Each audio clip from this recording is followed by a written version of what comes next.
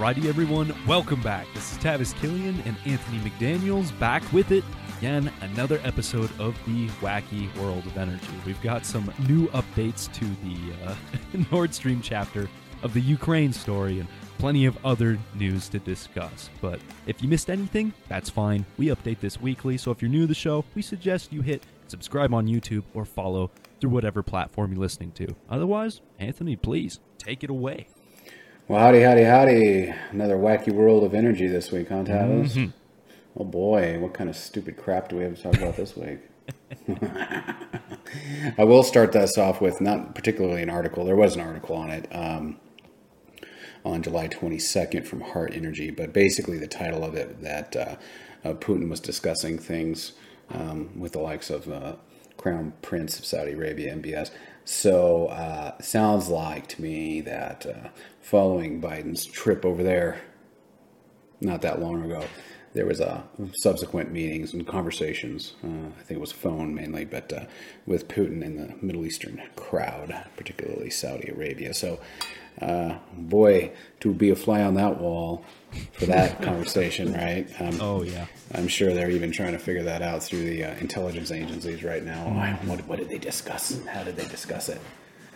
You know, so anyway, yeah, so we'll see what happens with all that. Yeah, and, you know, from there, you know, we can just go on and talk about, what's the first article that we have up here, Tavis? It's a Rig Zone article. I'll let you take it. This could have been what Putin and the Saudi prince were talking about, but this here is an article from Rig Zone published Monday, July 18th, titled, OPEC Will Struggle to Balance Supply and Demand in 2023. Opens up. OPEC producers will need to pump crude at the fastest pace in 5 years in 2023 if they are to balance oil supply and demand. Capacity constraints suggest they may struggle. The latest forecast from the IEA, the U.S. Energy Information Administration, and the Organization of Petroleum Exporting Countries all show global oil demand rising strongly again in 2023, despite growing fears over mounting inflation and weakening economic growth. A lack of investments in new crude production capacity means that OPEC group of producers will need to pump way more to meet demand. All three forecasters see global oil demand increasing by at least 2 million barrels a day next year, taking it back above the 2019 level for the first time since the COVID pandemic struck in early 2020, and this is something Rare Petro has been talking about for a long time. We saw demand coming back pretty quickly. Looks like the time frame may have been a bit skewed, but still near future, going to go up 2 million barrels a day, and like we've brought up in other episodes, there's lots of things constraining production, whether that's politically related things, whether that's insurgency-related things, whether that's new groups coming to the table and switching up leadership. There's just a whole slew of problems, sanctions included, that are stopping people from reaching this. And it's not exactly reassuring that all three of these organizations predict a growth. Don't you agree?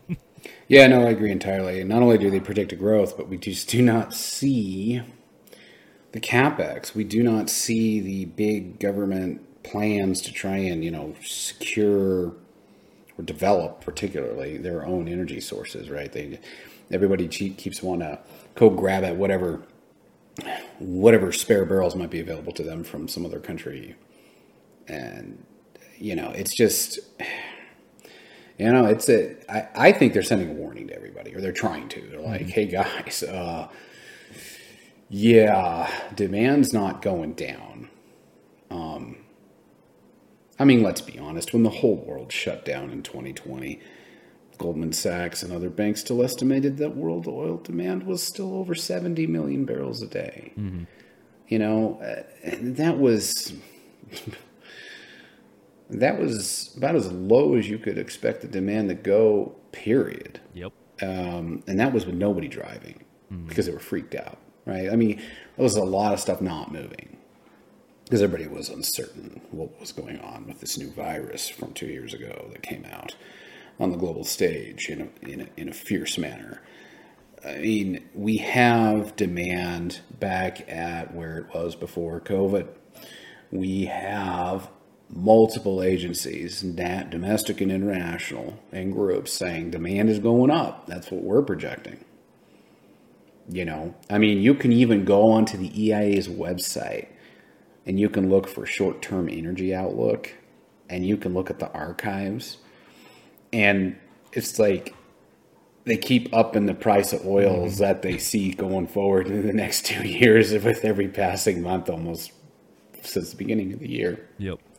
Because they're all starting to see the same thing, and it's a big freaking problem. And part of the reason it's a big freaking problem is, there was something, it's the source is Bloomberg, and it's a graph that I really struck me a couple of months ago. I'll bring it up right now. I'm sure people can find it by, Googling or trying to figure out this information, but the source was from Bloomberg, and it's a bar chart. In this bar chart, and Tavis, I text that to you as well. If you want to throw it in the video aspect of this, that bar chart starts in 2012 and it goes to 2021. Now, in 2012, 2013, 2014, U.S. oil and gas exploration and production. It was aggregate CapEx in millions of U.S. dollars. Okay, so you see this thing living in 2012 through the middle of 2014, north of $100 billion. I believe these are quarterly bars. So that was $100 billion a quarter. It was just absolutely nuts. It was just, the numbers are really, really, really high. And what do we get here? We have the oil price collapse in 2015. And then that spend of 100 to 120 goes down to 40 to 60. And then in 2018 and 2019, it crawls back up to just under 80 billion per quarter. And where do we find ourselves on this thing beginning in 2021? It was down there around 40. So as low as 20 through 2020. I mean, we can't keep having this CapEx. Yeah. So, during COVID, that number dropped to probably all-time lows in real terms since the oil industry began. Probably low, multi-decade lows in nominal terms. That's going to have a follow-on effect, right? That significant reduction of CapEx spend for about a year and a half, maybe 2 years compared to where it should be. And that's just the U.S. is going to have a huge effect on the supplies we bring online. A lot of people out there, I know you can tell from these projections these agencies are making, or just assuming that U.S. oil production will still hang around 12 million barrels a day for the next 2 years. Yeah, with that amount of a trough in CapEx budgets for that period of time compared to historical norms, I don't see how we hang in at 12 million barrels a day or go north. I don't see basically what I'm saying is in the next year or two, I don't see the United States set up to fill that gap that OPEC may not be able to fill. We can do it, but to happen in the next year or two, it does not look like it's in the cards. All we've really done, if you want to dig into the data, is we have gone in and completed drilled wells for about a 2-year stretch. We've got that DUC inventory, drilled and uncompleted wells, was over 9,000 wells in this country, according to the EIA data, by the end of 2020, stacked up. And it makes sense that it did. But we've spent that time since bringing in almost 5,000 DUCs. And the ones that are left probably aren't the best wells. So the United States has been able to slightly increase oil production from 10 to 11 to 12, still not getting back to that 13 we were when COVID broke out. Well, the only reason that it's even hung in where it is largely because of the contribution of all those wells that were drilled and just needed to be fracked. And now that lever's been largely pulled. We're not going to get the same effect out of the next ducts. We obviously don't have the CapEx in the wings over the last year or two to set up the production that would be coming on this year or next from new wells, not wells that were already drilled. And it's new wells that will have to come online en masse to keep the U.S. production up. And so, really, this Rig Zone article says OPEC will struggle to balance supply and demand. I don't think OPEC is alone. I think the United States, I think the global oil industry is going to have a hard time balancing supply with demand, especially when you have a lot of political agendas out there still trying to get off of what they call fossil fuels, what I'd rather just call hydrocarbons. Is what they are. Look, people are still using this stuff, so we'll see what happens. Next article up here, we've got an oil price article dated July 25th, day of our recording here. It says the Brent WTI spread widens to over $8 as U.S. gasoline demand slows. So let's see what they got here in the meat of this article a little bit. The spread between Brent crude prices and WTI hit its widest level in over 3 years on Monday, with WTI down more than $8 compared to Brent as U.S. gasoline demand falls. Brent crude was trading at 104.8 on Monday, while WTI was trading at 96.12. So, or 104.80 for Brent and 96.12 for WTI, representing a spread of over $8 a barrel. So I'm not going to go through every part of this article, but essentially it sounds like the analogy or the conclusion they are drawing is that this is because of a drop of gasoline demand in the United States. They say a little bit here. Last week, demand for gasoline saw only a slight increase, while U.S. crude inventory saw a large increase. Yeah. And at the same time, total domestic gasoline stocks increased. There was actually quite a large increase in gasoline stocks. Still below their 5-year bandwidth. But they're pretty close to breaking over, into again. Yeah. In the meantime, analysts are anticipating that the Federal Reserve will raise interest rates on Wednesday after June consumer prices gained 1.3%.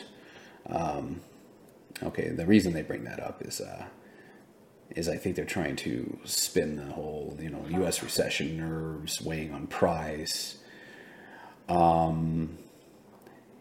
It could be that. Could be some other things. Yeah. What do you think other things it could be, Tavis? Do you want to take a stab at it? Well, one of the actually greater questions I had about this article, I wasn't looking at it so much from an implication of consumer demand, gasoline demand, more of, in the past, you've seen a little bit more than me, do spreads like this generally have violent shifts in where the market's getting their oil? I mean, the next inventory that comes out from the EIA, is the United States going to be down 10 million barrel drawdown because we shipped out a bunch of oil, or is it usually a bit slower than that?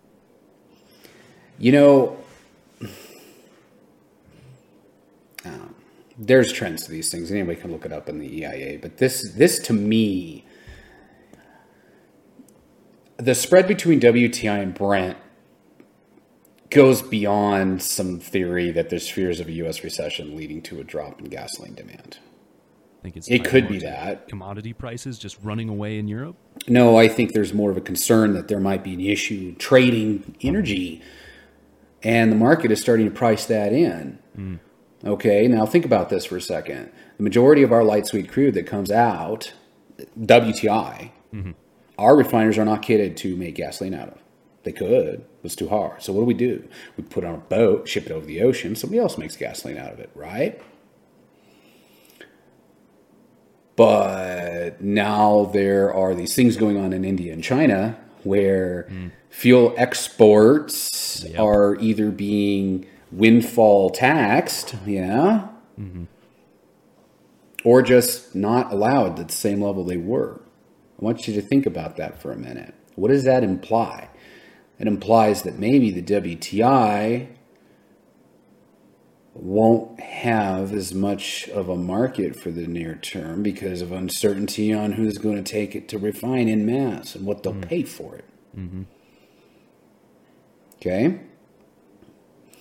If that is the actual reason that's contributing to an increasing spread between Brent and WTI, I will postulate right now that will create an even larger bull swing in the energy markets, because that kind of a spread is going to deter more and kick the can down the road more the economic incentive for the shale drillers to get as busy as they would otherwise. I mean, I can tell you right now that $100 oil does not seem to be moving the rigs. Yeah, it's only 2, 3, 4 a week. What happens if Brent's at 150 and WTI's at 110? No, then there's probably going to be a big demand for U.S. oil. There will be, but here's the problem. That could happen if these spreads increase because of a concern of being able to, how do we export U.S. oil? Remember, when the Freeport, Texas LNG facility went boom a couple of months ago, what happened to natural gas prices in Europe? They skyrocketed. Oh, they went up, yes. Yeah. What happened to natural gas prices in the United States at the same time? Out by falling. They fell hard, yes? Mm-hmm. Why? Because of a concern of output capability to the global markets. Yes? Mm-hmm. So if there is any concern from either a physical situation or a geopolitical and trading situation of sending a lot of our crude somewhere else to get refined in the fuels and then sent back to us, then that will, in and of itself, create a larger spread to the detriment of WTI against Brent. I am not saying that is why this is happening. But I am saying it is one theory that goes a little bit deeper and has a little bit more nuance to it, looking at the macro picture rather than, well, it's just because U.S. gasoline demand fell. Yeah. Maybe. But U.S. gasoline demand usually falls on the second half of summer. It just does. Mm. So, anyway, we'll have to watch it, but I am more concerned not with the demand of gasoline in this country. I am more concerned with all the stuff we're making that's light sweet. Are there going to be more headwinds in getting into the global markets at a good price? Mm-hmm. And the longer that WTI is at a significant discount to Brent, the further down the road it takes before the U.S. oil companies have as high of a price to go and want to go develop more of our stuff here. So it's just something that adds more time to the equation before you get a whole bunch of rigs stood up in this country. Because if you were trading $20 higher in WTI, your rig count would probably be higher a little bit sooner, is what I'm saying, right? If you were at an $8 premium rather than at an $8 discount, that'd be a big difference. I don't know if that'll happen. I guess it could too. But the point is that from a resource standpoint, the United States has a great opportunity to help fill the global gap in hydrocarbons. Yes? Mm-hmm. But the longer that our crude trades at a discount to global benchmarks, the more of a headwind there is against that to begin with. Right? And then mix all that in with what we just talked about having a very low CapEx spend in this domestic U.S. industry for a couple years now. You put all that together and you don't have any ducks anymore. At least all the good ones are spent up. Mm-hmm. And it's a recipe for a very significant issue with our consumers getting what they want for the price they want it.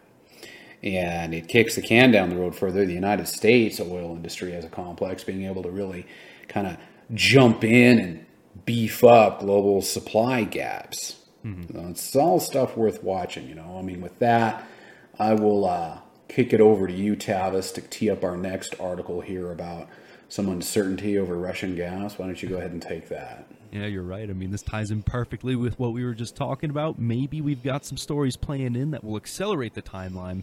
One of them, very popular today. This was actually published on the 23rd. There's been a few updates today, but we'll give you this article first. From oil price, uncertainty over Russian gas supply threatens EU cohesion. Here's the bullet points. German Foreign Minister Baerbock urges Canada to deliver the gas turbine to Russia. Baerbock, full stop of Russian gas flows could lead to popular uprisings in Germany. and Europe must brace for further disruptions within the next couple of months. And it really seems like Germany's taken a lead role in deciding what to do with it, but hey, Nord Stream seems to terminate in their country, so I see why they're doing so. Here's the body of the article. The Nord Stream 1 gas supply saga took another turn on Friday. That would have been last Friday, the 23rd.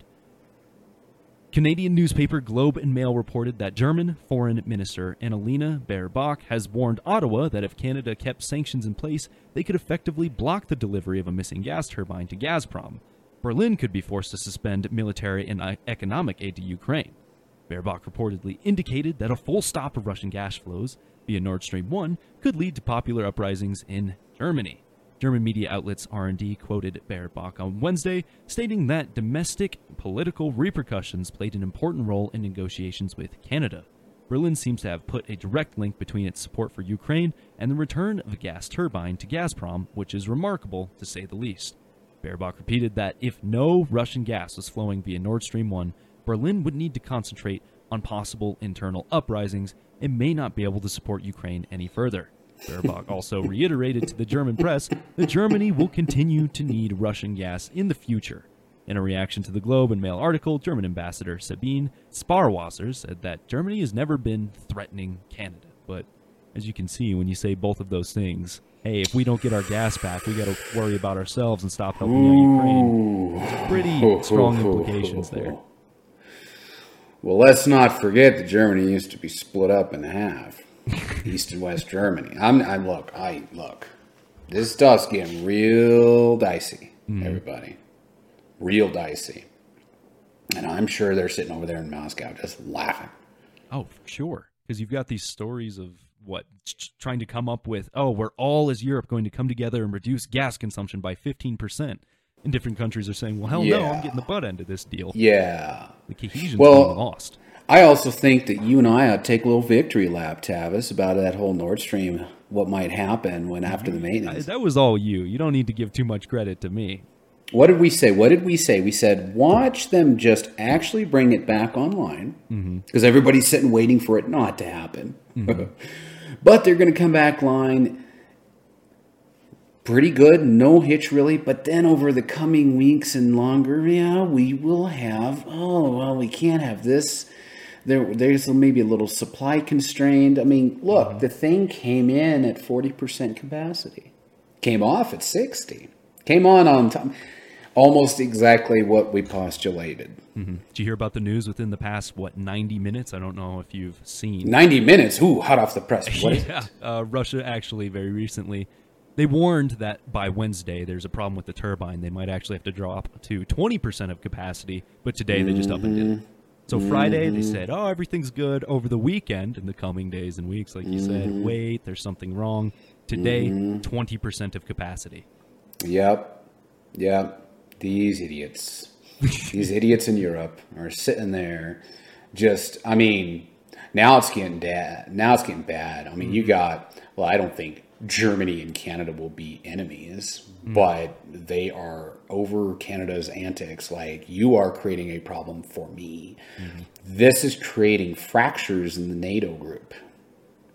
People are getting mad because somebody's moral opinion is being used to override somebody else's actual need. I mean, the people in Berlin are openly saying, if we don't get energy, we might lose control of our government.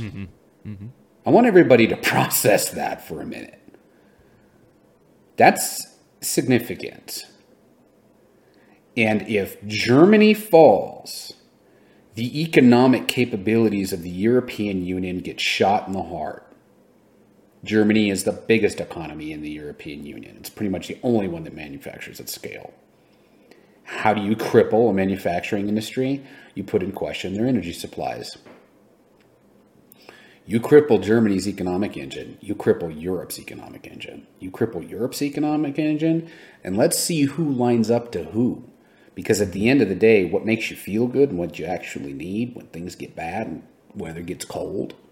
Because I can promise everybody right now that whatever you believe is happening with global climate, winter's going to be colder than right now.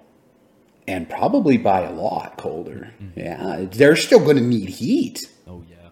and grain Yeah. and all of these things are Mm-hmm. all falling Oh, apart yeah. once you take away natural gas supplies. I mean, you have to start asking hard questions. How much do we give to the hospital? How much do we give to chemical manufacturing so that industry doesn't collapse? I mean, we're getting to the point where, like we said, people are going to have to make some hard decisions, and it's really going to tear this whole thing apart, because at the start, it feels good to go Russia bad, yay Ukraine, but now it's a little bit more involved than that.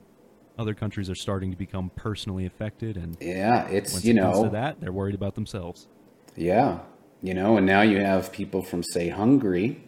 The Hungarian politicians are going to Moscow and talking to them, you know, because they need them bad. You know, Hungary, what do they need? Like 85%. Budapest is 85% dependent on Russian gas. Hungary has been opposing EU calls for sanctions on gas imports. Yeah, just saying. I don't think I'm excited for the winter. That's not the right word, but I'm eager to see sort of what happens in the news.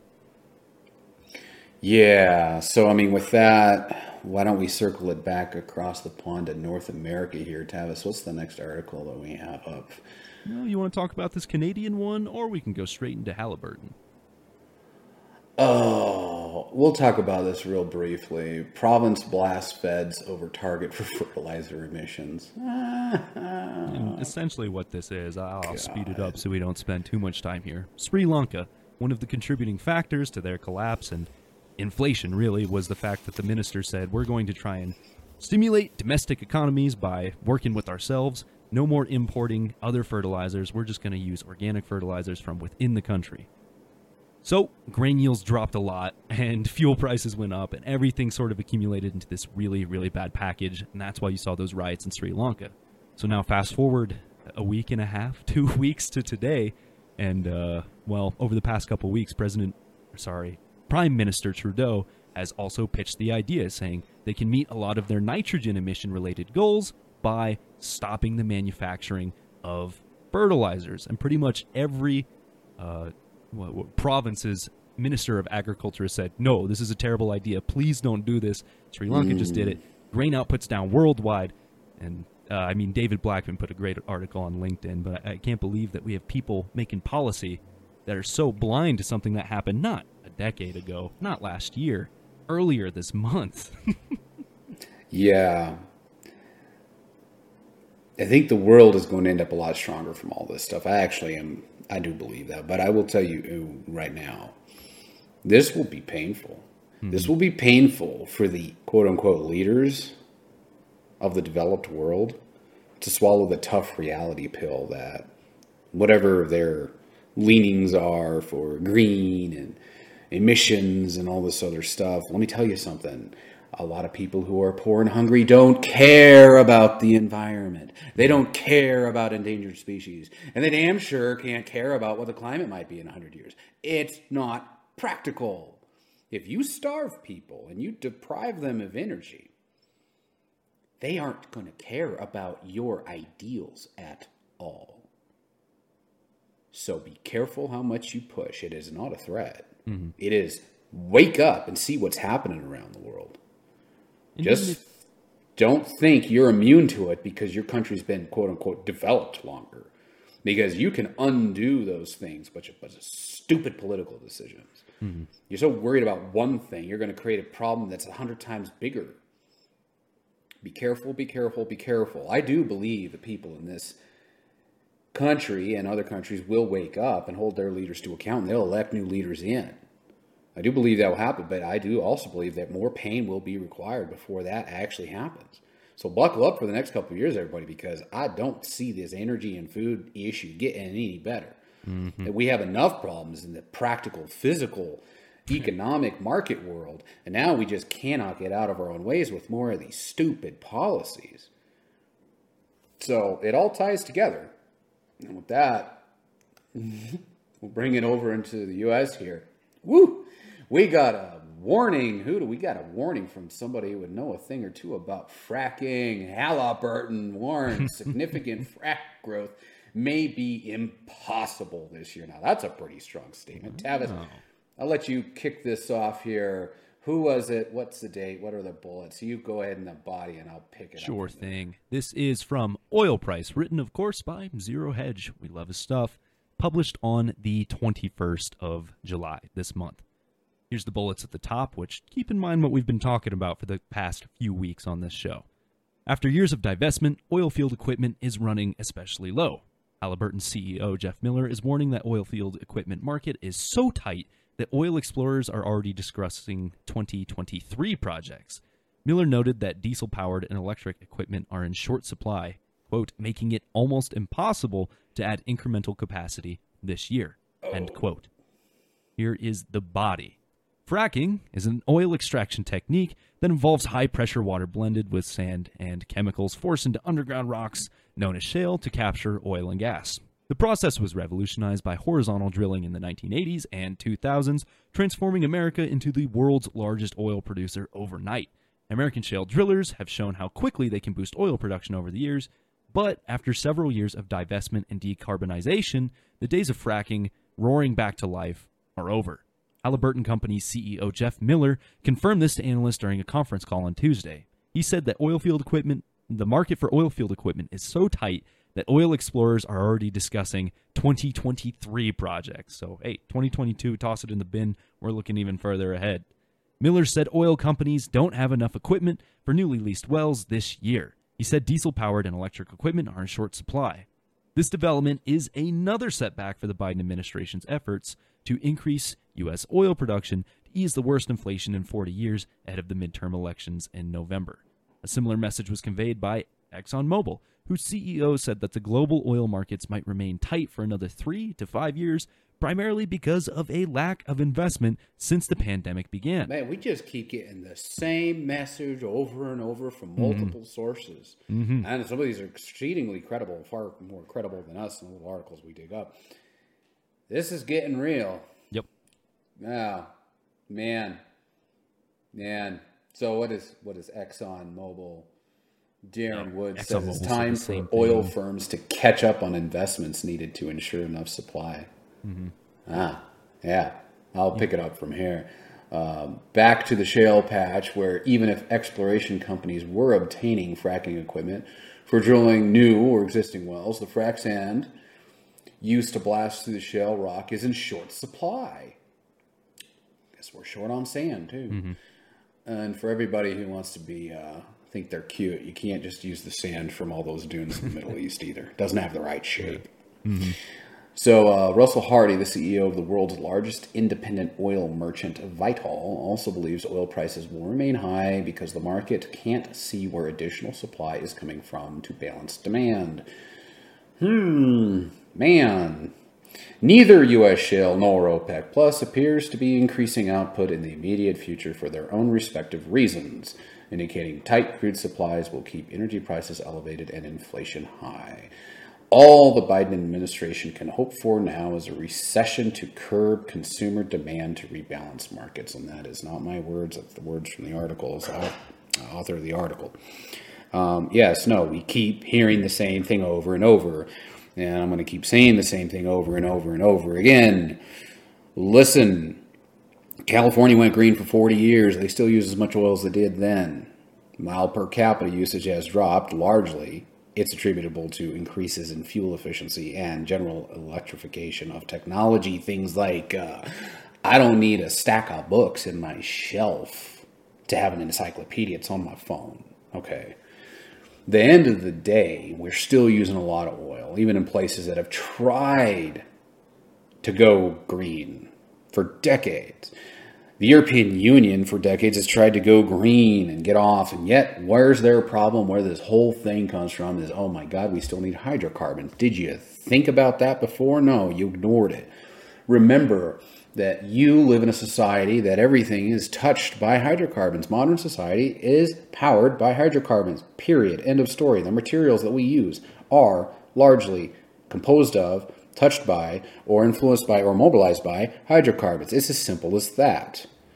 The world's got to wake up to this thing. I mean, I'm going to say it over and over. I'm going to sound like a broken record. That's fine. I'm trying to do this almost every episode now. How many more pieces of information do we have to have? You've got places that have gone green for decades and decades and decades, and yet their problems are lack of energy security.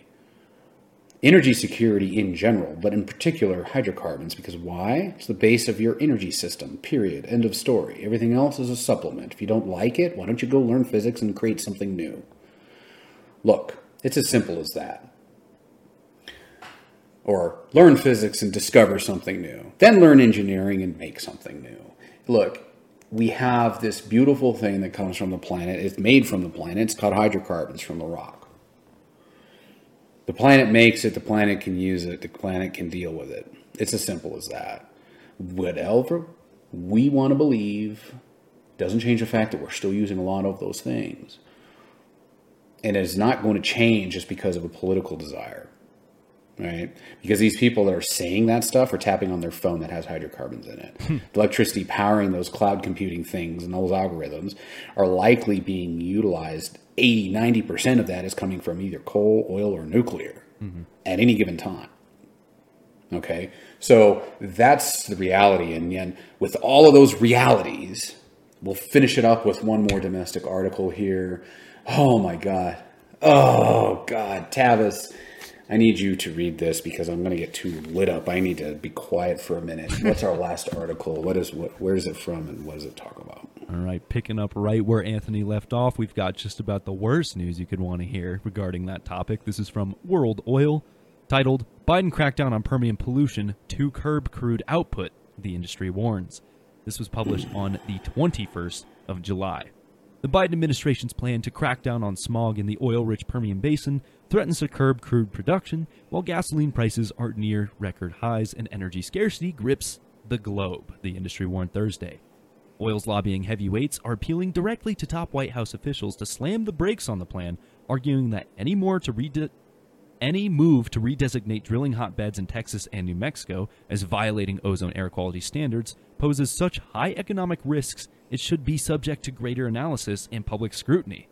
The EPA's proposal to cut smog raises the potential for increased operating expenses, decreased federal leasing revenues, permitting delays, and decreased oil and natural gas production in the nation's most productive basin, the group said in a letter to leaders of the White House Office of Management and Budget and its Regulatory Affairs Office. The missive was sent Thursday by the API, American Exploration and Production Council, Texas Oil and Gas Association, and other groups who have spent weeks huddling over the potential consequences of the ozone plan since it was first outlined. I mean, why are we using this seemingly only yardstick, emissions, as a way to guide everything? I mean, so far it's torn down Sri Lanka because they lowered their nitrogen emissions and that played into inflation. We're doing it here and it's just further decreasing the amount of available energy resources. I get that's one thing, but what they say in the article, the high economic risks that should be subject to greater analysis and public scrutiny. I agree with that. This is a now problem, not a 1 degree to 2 degree raise in 10 years problem. Yeah, and I find it highly curious and not at all coincidental that this thing comes out. Has it even been a month since the Supreme Court said the EPA can't tell utilities how to deal with emissions? Pass the laws in Congress as meant to be. Don't have just sweeping authority as a federal agency. The EPA worrying about the ozone layers in Texas while the administration in Washington wants green technologies from China is absolutely stupid. It's beyond, it's so much intellectual dishonesty. It's maddening. I mean, China is the exhaust pipe of the freaking world. So you can't use the argument that we're so worried about emissions, so we're going to use the federal agency called the EPA to tell Texas that they can't develop like they want to in their jurisdiction because the air affects us all. Really? Then why don't you ask why all this junk that you're getting from China is so polluting over there? We all share the same ozone layer, don't we? We all share the same atmosphere, don't we? But no, that doesn't matter because that's not part of the narrative. That's not popular. No, we need to worry about emissions here. We need to worry about emissions here. You're telling me we need to worry about global emissions. Here is not the problem. Not even close. Look it up. Where do they all come from? Jeez. You know, I hope Texas fights this thing, and I hope the EPA gets smacked again. No. You're out of your layer. You're out of your element. You are not here to tell everybody else how to operate. That's not your... You don't have congressional, legal, or constitutional authority to do so. And the thing of it is, I wouldn't imagine the Supreme Court would have any different opinion on this in its trend or in its direction than they did on the utility judgment, right? Mm-hmm. But that could still take a couple of years. And what kind of damage are we going to do between then and now? And I can tell you right now, regardless of what laws get upheld or what jurisdictions fight what, like Texas, what do they fight? I can tell you that right now, the chiefs over there and those, particularly in the Permian Basin, are sitting there and asking people to model up. How much does our OPEX go up? How much does our cost to operate go up if we have to be at certain thresholds and do all this monitoring and have all this capture? They're going to look at that right now, and they're going to set their plans assuming that they need to be ready for that reality. What does it mean? Yet another thing to kick the can down the road further before we get some real serious U.S. production. And I say U.S. when I say the Permian here because the Permian makes, well, Texas makes pretty much as much production as the entire country did in 2008. I think it's over 5 million barrels a day. I think they make more oil in Texas than Iraq. Uh-huh. And to hit the Permian is the heart of that. And to hit them with some EPAs, we need to worry about ozone stuff. I mean, look, I'm all for doing things cleaner. That's not what this is about. What I think is downright dirty from a regulatory standpoint is that they're throwing this out there in the midst of all these problems that we have, and they're doing it weeks after the Supreme Court said the EPA doesn't have jurisdiction to tell utilities how to operate when it comes to emissions, that those laws need to be passed in Congress. And so what? They throw this out there now. We'll see what happens. Another thing to watch, I guess, is that, maybe they'll declare a climate emergency so that the president can go in here and do all more ridiculous things that don't help the future of our energy, nor the cleanliness of our environment. Because again, the more poor you make the average people, because energy is harder to come by, which also can turn into food harder to come by, the less the general population of the planet is going to give two craps about the climate. They were going to have bigger problems. The climate is important. I want the planet to be cleaner and hospitable and all this other stuff, but you can't get there by impoverishing mass amounts of people. That is not going to make you a better world. We'll have to see how this all pans out, but we're kind of getting up there on time now, Tavis, so I'll stop with my banter and tee it off to you to close us up. Yeah, not a problem at all. If you haven't subscribed to this show or the Rare Petro Network at this point, why not? This is great information, good questions we have to ask, and there's other countries who have pushed for a greener and cleaner future pretty aggressively, and now they're burning coal and oil to fire their power plants. So keep your noodle aligned, keep reading different opinions, keep exploring as much of the world as you can, because we've got a lot of content to sift through. Now, we make content almost daily regarding the energy space. If you want to learn more about that, like I said, follow us, or you can go to our LinkedIn, where we post pretty much everything we publish on pretty much every weekday. So I'll stop plugging us. I know I love to do it. I'm just proud of what we put together because we keep hitting those nails on the head. But this has been Tavis Killian and Anthony McDaniels with the Wacky World of Energy. And until we see you next time, take care, everybody. Thanks, Tavis.